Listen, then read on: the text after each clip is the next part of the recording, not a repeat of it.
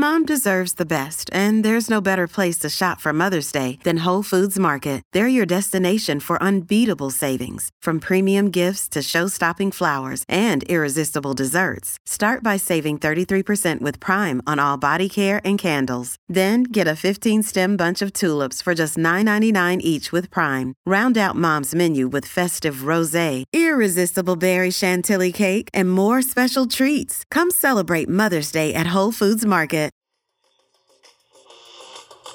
The calendar turns to April as we get set for racing on this beautiful opening weekend in April in Washington, D.C. Perfect timing for the 2023 Cherry Blossom 10 Mile, which will host this year the USATF 10 Mile Championships on a rather blustery morning here in Washington, D.C. I think it was one of the first days that I felt like I belonged in that field. It's still weird because when you see people like Sarah Hall and Nell Rojas on either side of you, it's just a little bit weird to think. And I thought that in the race, like, wow, this is, you belong here. You're one of the fastest 10 milers. I mean, last year at Broad Street, I had one of the fastest 10 mile times in the US for the year. So I have tried to tell myself at this point, like, I am an elite runner and I can compete with these women. And I'm trying to put myself in the field and give myself the opportunity to do that. It is still, I think you kind of always have that underdog mentality where you think you don't necessarily belong here because this isn't your job. Like, you're not competing with these people regularly. And so it is weird coming from my background to now be racing alongside those women because I've just, like, I never thought that I would be here. Women's running.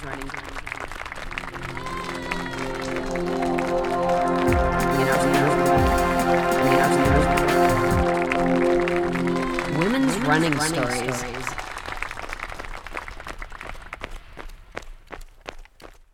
I am Amber Zimmerman, and currently I'm residing in Philadelphia, Pennsylvania. I'm a neurogeneticist by day, and I run mostly by morning. So that's more of a hobby of mine, but over the last couple of years, I've gotten a lot better at it. Yes, Amber has been getting faster and racing better. And her performance at the Cherry Blossom 10 Miler, which just took place Sunday, April 2nd, and served as the national championship event for that distance, is a testament to that. And we're going to get to all the racing action in just a minute. But first, welcome to Women's Running Stories. I am Cherie Louise Turner. I am your host and producer. And before we hear from Amber to learn about what went down at the 10 Miler, I wanted to let you know that on April 16th at 1 p.m. at the Boston Marathon Expo in the Heinz Convention Center, I will be on the live stage co-hosting a panel with my friends and the hosts of the Run Farther and Faster podcast, Julie and Lisa. We will be talking to 3 pioneers in marathoning, and they have also all podiumed at Boston. It's Marilyn Bevans, Patty Dillon, and Jacqueline Hansen, and we will be joining them in conversation to hear about what it was like to be some of the first women running the fastest times in the world in the marathon and setting the standards for all of us women who came after. And also, what was it like to be one of the early elite women athletes at the Boston Marathon, racing for a podium position? It's going to be a great day of live events on Sunday, so I welcome you to come and experience all of the events that are happening. But of course, I especially want you to be there at 1 o'clock to experience our panel. It's in the expo. It's free and open to the public, so whether you're a spectator or a runner or a fan, or you just want to come hear these amazing women speak, please come join us. Now, back to Amber and the Cherry Blossom 10 Miler. Amber has been in this sport for a long, long time, but she herself has said on many occasions that she feels like up through her college career, she was performing at a subpar level. She moved into triathlon for a little while and was sort of having the same feelings about those results, even though she was entering into the pro ranks. In 2021, she had a tough year, and then she decided to change things up. She recommitted to running, reassessed her work-life balance, how she was training, her mental and emotional approach to the sport, and that has really shifted things. She also became a member of the Tracksmith Amateur Support Program, and she is in the second year racing for them. Also, I want to add, if you want to learn more about Amber's running history, Allison Wade of Fast Women wrote a really nice story about her, and I will link to that in the show notes. I also want to thank Allison because she was the one who helped me get in touch with Amber so that I could interview Amber the day after the cherry blossom. So thank you, Allison. And so, yes, Amber revamped everything a couple of years ago, and her racing has really started to show the results of that. She's now in a position to feel like she belongs in a field featuring veteran professionals like Nell Rojas and Sarah Hall, and some of the other great runners who she towed the line with at the cherry blossom. But getting to this point, it's been a process, and a significant boost in this process came toward the end of last year with a big victory on a cold, windy day in Philadelphia. So Philly Marathon back in November, that was a big win for me. I don't win a lot of races typically. They're pretty competitive up here, so it's always a pretty big field that you're competing against.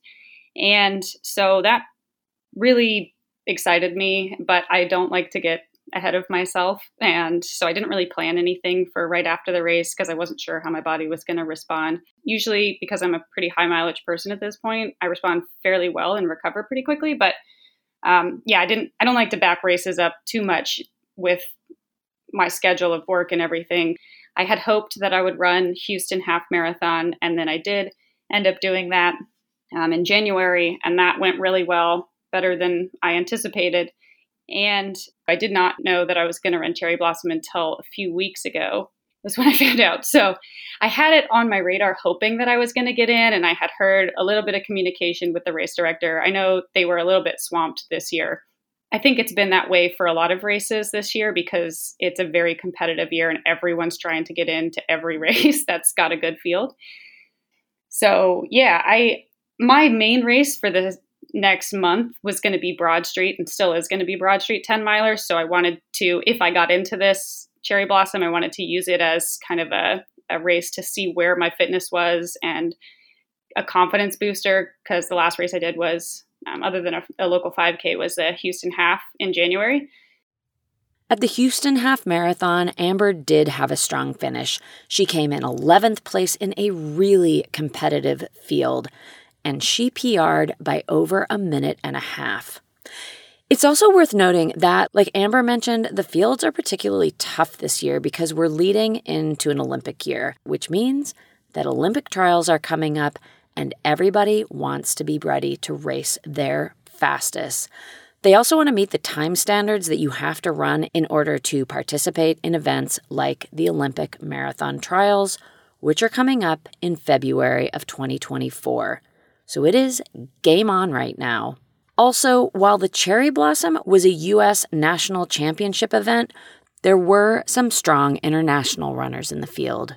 Kenyan and former Boston Marathon winner Carolyn Rotich was there, and Olympian Sarah Chelangat from Uganda, among a few others. And this sets up an interesting racing dynamic because the American women are, of course, focused on racing all of the competitors, but they're particularly interested in racing each other because whichever American crosses the line first is the national champion. So it creates this race within a race situation. And mixing it up amongst the Americans were the likes of, yes, Hall and Rojas, as well as Molly Grable, who came in 7th at last year's national championship 10-miler. There was also Emma Grace Hurley, who we featured recently talking about her great second-place performance at the 15-kilometer national championship, and many other racers. So yes, this was a stacked field that came to the line for this event. Well, these final moments of reflection, you can see some shivering amongst the elite women here as they get ready to get that blood flowing. But now they toe the line and get set to race here at the Cherry Blossom 10 Mile, also this year's USATF 10-mile U.S. Championship. I felt really good that morning. I didn't feel nervous, which was nice. Like I said, this race was kind of like a last minute sort of thing. So it wasn't something that I put a lot of thought into, which I think is better because then I wasn't putting all my heart into it. I just wanted to have a good day for what I could do on the day. And so, yeah, I woke up, I felt really pretty good. This is the first race I've gone into where my body felt pretty good all around. My hamstrings have been struggling for a long time. And this was the first race where they didn't feel like they were going to tear as soon as I started. So that was a good confidence booster. And yeah, I mean, it was very windy at the start, and it wasn't as cold as I thought it was going to be. So, I mean, the Philly Marathon was terrible. So I was kind of prepared for those conditions, and I thought this is a race that's going to play in my favor because of the conditions, and I'm pretty good in like a harsh cold wind. So I thought that just overall the day was going to kind of play into my hand. So I think I had a good attitude going into the race, and yeah, I just was like, I'm going to, the whole time warming up, I thought I'm going to put myself in it from the gun, and what happens, happens. And I knew a couple people in the field that I thought that I could run with. And I just told myself I was going to place myself in the right position at the start. And anytime somebody made a move, I was going to try to respond. And I feel like I did that really well. Yeah. I mean, from the gun, I knew Susanna Sullivan, she had won before, and I figured she was going to take it out, and that's what she did. So I went with her, and we actually went out slower than I thought, and I didn't want to take the win, so I kind of tucked myself back into the field and let some other people, if they wanted to go, to take the wind, because I try not to overwhelm myself at the beginning and try to make smart moves. So yeah, I tucked back into the pack, and like it was a really big pack. I mean, I think we had 15 or more women for the first 5 miles, just jostling back and forth.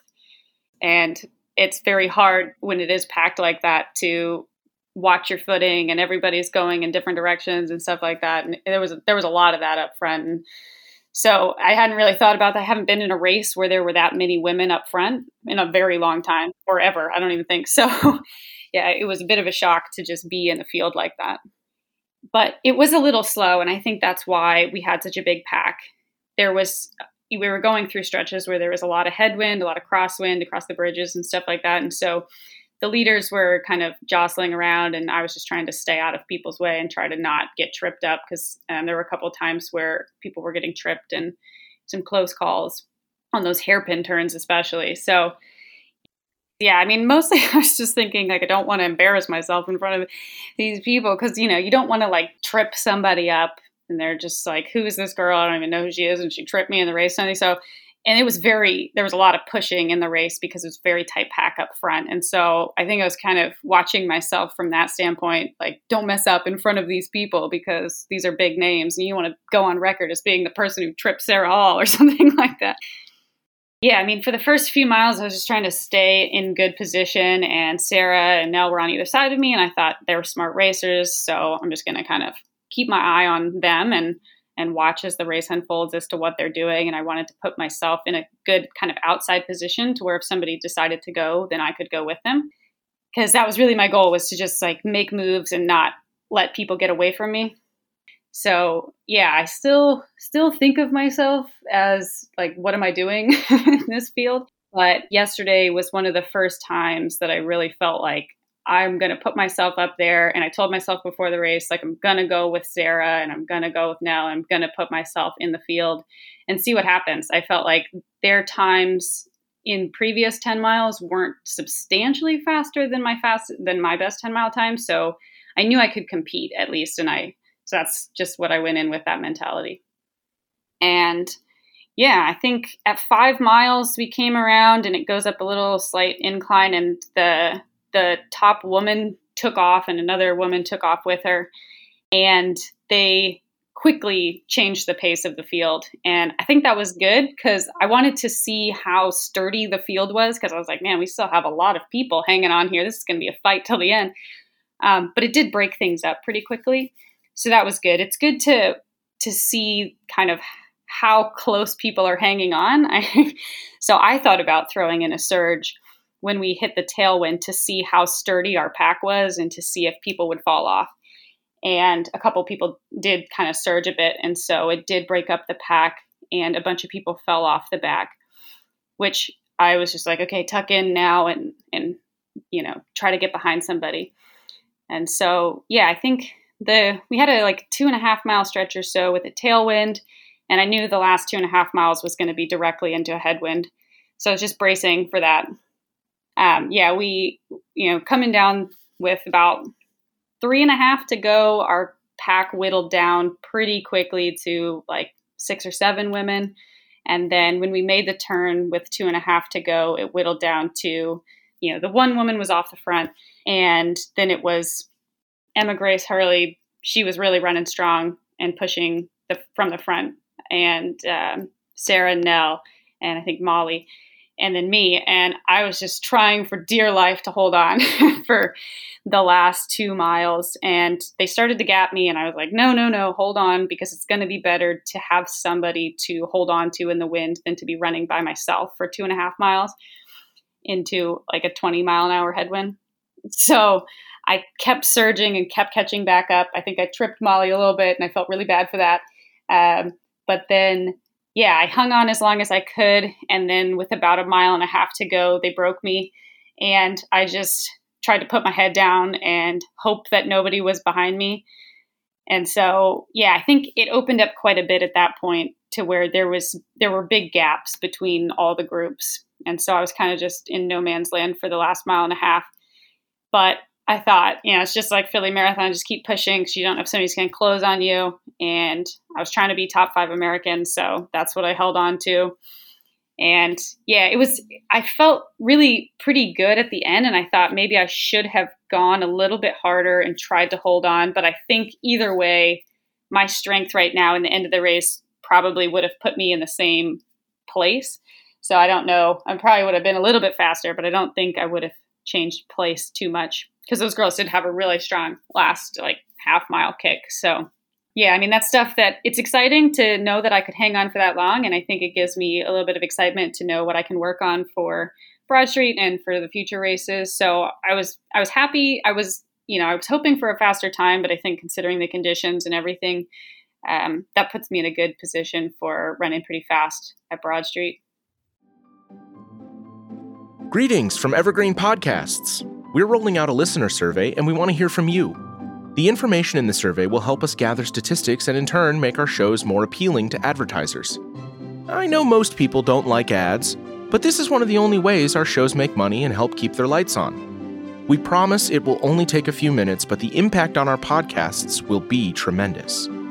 As a token of our appreciation, we'll randomly select one lucky participant each month to win an exclusive merchandise package from Evergreen Podcasts. Head to evergreenpodcast.com/listener-survey to help a show and possibly get some free stuff for doing so. We can't thank you enough for the support. Now back to the show. Amber had a terrific finish. She gritted it out to hold on to that position of 5th American across the line. The race was won by Sarah Chalangat. She was the one who made that strong surge at about the midway point.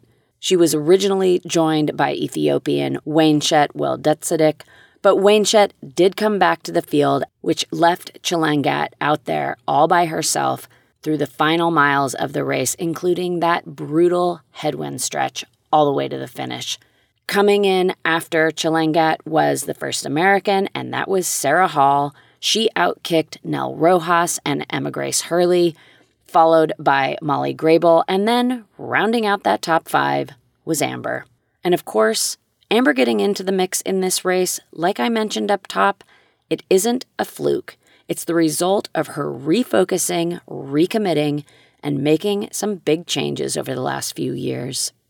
I've really tried to change my mentality a lot. And I think the first time I did it was in Houston in the half. And it was to just respond and to give yourself a chance. Because a lot of times, I think as soon as things start to get hard, it's very easy to say, oh, well, this is my place now. You start counting. And that's a dangerous game because you're like, well, I'm in 5th. Oh, okay, I'm in 6th. All right, I'm in 7th. And you just start letting people go past you. But in Houston, I thought, well, what if I go with these people now? Like, how will my body respond? And that's what I've been working on in training because I do my workouts alone. And so you have to really kind of play games in your head to say, I'm going to go and I'm going to keep pushing. And I think that helps me a lot in racing now. That's what's going through my head is just like, what if I push? Will the wheels fall off? And They haven't. So, they haven't completely fallen off. I did fade, but, I didn't like totally bite the dust and have to drop or anything like that. And so I think I'm trying to trust my body a lot more, and I'm trying to trust that there's still something in the tank. And that's kind of exciting because I think it means that there's a lot more to pull from in races that I haven't really quite figured out yet. And so I think that makes racing super fun because you're really racing and you're paying attention to the people in front of you, and you're not just in your own head thinking I'm tired and this hurts and maybe I'll ease up to get through the pain. You're thinking, no, like catch the next person, tuck in, try to really connect yourself with a group. And it was fun. I was having a great time. I mean, the last 2.5 miles were very hard, but I was having such a fun time because I was just like, okay, go, like just keep going. And every time I closed back the gap on Molly and the rest of the group that was up there, I was like very proud of myself. And then until I finally ran out of steam. But I mean, for holding on as long as I could to such a strong women's pack, I was definitely happy with my attempt. I think the fact that I've been able to rebound from a very subpar collegiate career and being extremely burnt out is a testament to the fact that I have completely revamped my training and I've changed my perspective on a lot of things. I coach myself, and so I have complete control over my training. And I find that just so exciting because it means I can do whatever I want, whenever I want. I don't like to repeat workouts. So for my build up to Philly Marathon, my focus was really on, I've always done, well, not always, but I've in the past couple of years done the 80-20. So I still keep all of my base mileage very easy. It's probably gotten slower and slower as time has gone on. I did think yesterday, I was like, I bet none of these women run their slow runs at 8:40 pace.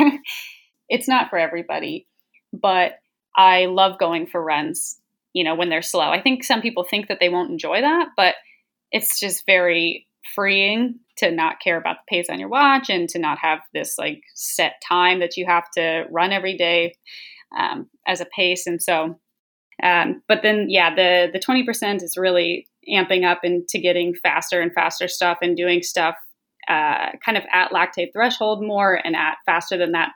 I've been playing around with trying to get really good at buffering lactate. So trying to be the best that I possibly can at that, because I think that helps me a lot in the later stages of races and to be able to respond. And that's why I like doing that training for 10 miles and the half marathon, because there's a lot of pace change in the middle of the race. And there definitely was yesterday a lot of pace change. So I've been trying to focus my training more on stuff that allows me to race better rather than to just run a steady pace.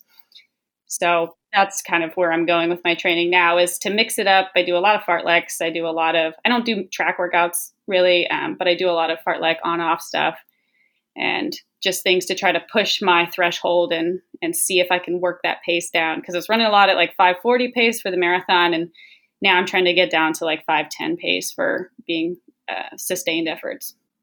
There are so many women now that are in their upper 30s and even 40s. I mean, running ridiculously fast times. And so I'm like, I got plenty of time. 30 is the new 20. So I mean, I feel very fresh right now. I did not feel fresh when I came out of college. I thought my running career was kind of tanking. And now that I've found new ways of training and I enjoy training a lot more, I feel like I have a lot more time in the sport, barring any, unforeseen tragedy, I guess. But I mean, I'm looking forward to the next decade of my running career and seeing where that takes me, seeing if I can come close to an Olympic team or anything. I mean, it's everybody's dream as a kid to make an Olympic team. And I really gave up on that in college because I was not good. And now I'm like, well, maybe it's not over. I'm 30 and a lot of these women are 30, 34, 38, whatever, running amazing times. So why could I not? And I just love putting myself in there. I love seeing what I can do. It's very exciting after the fact. I've had people send me pictures of me running alongside Sarah and Nell and stuff. And it's kind of like a kid, like dreaming big or whatever. You see yourself with these people that you never would have imagined racing with. And you see that you're, actually competing against them. And it's just so exciting. So I would recommend to anybody, if you think you don't belong in something, give it a try. And I'm hoping that it pays off for me in the future. I got to get over the underdog mentality a little bit myself, but hopefully by the time I get to the trials, I'll be confident enough to put myself in that race as well. Yes, Amber is heading to the Olympic Trials Marathon next year in February. And that does bring us to the end of this race report. I want to thank Amber so much for coming on the podcast and sharing her story, which she did the day after this race happened. Thank you so much, Amber. You can keep up with Amber on social media. On Instagram, she is a.to_the.z.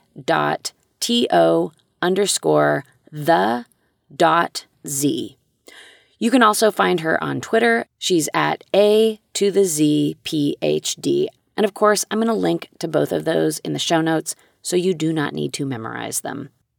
You can find out how everything goes down at Broad Street, which is coming up on April 30th in Amber's current hometown of Philadelphia. Good luck, Amber, and I look forward to seeing what comes next. In the show notes, you'll also find ways that you can stay in touch with us. I always love to hear from you, so please give us a shout.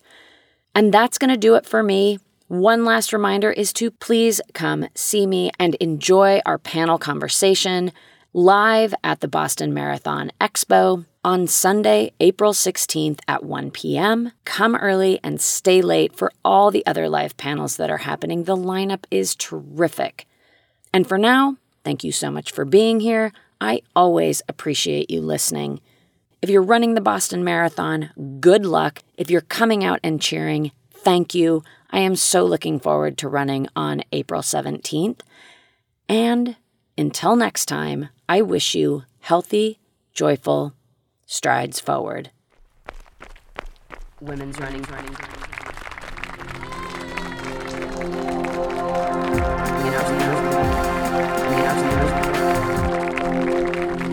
Women's running stories.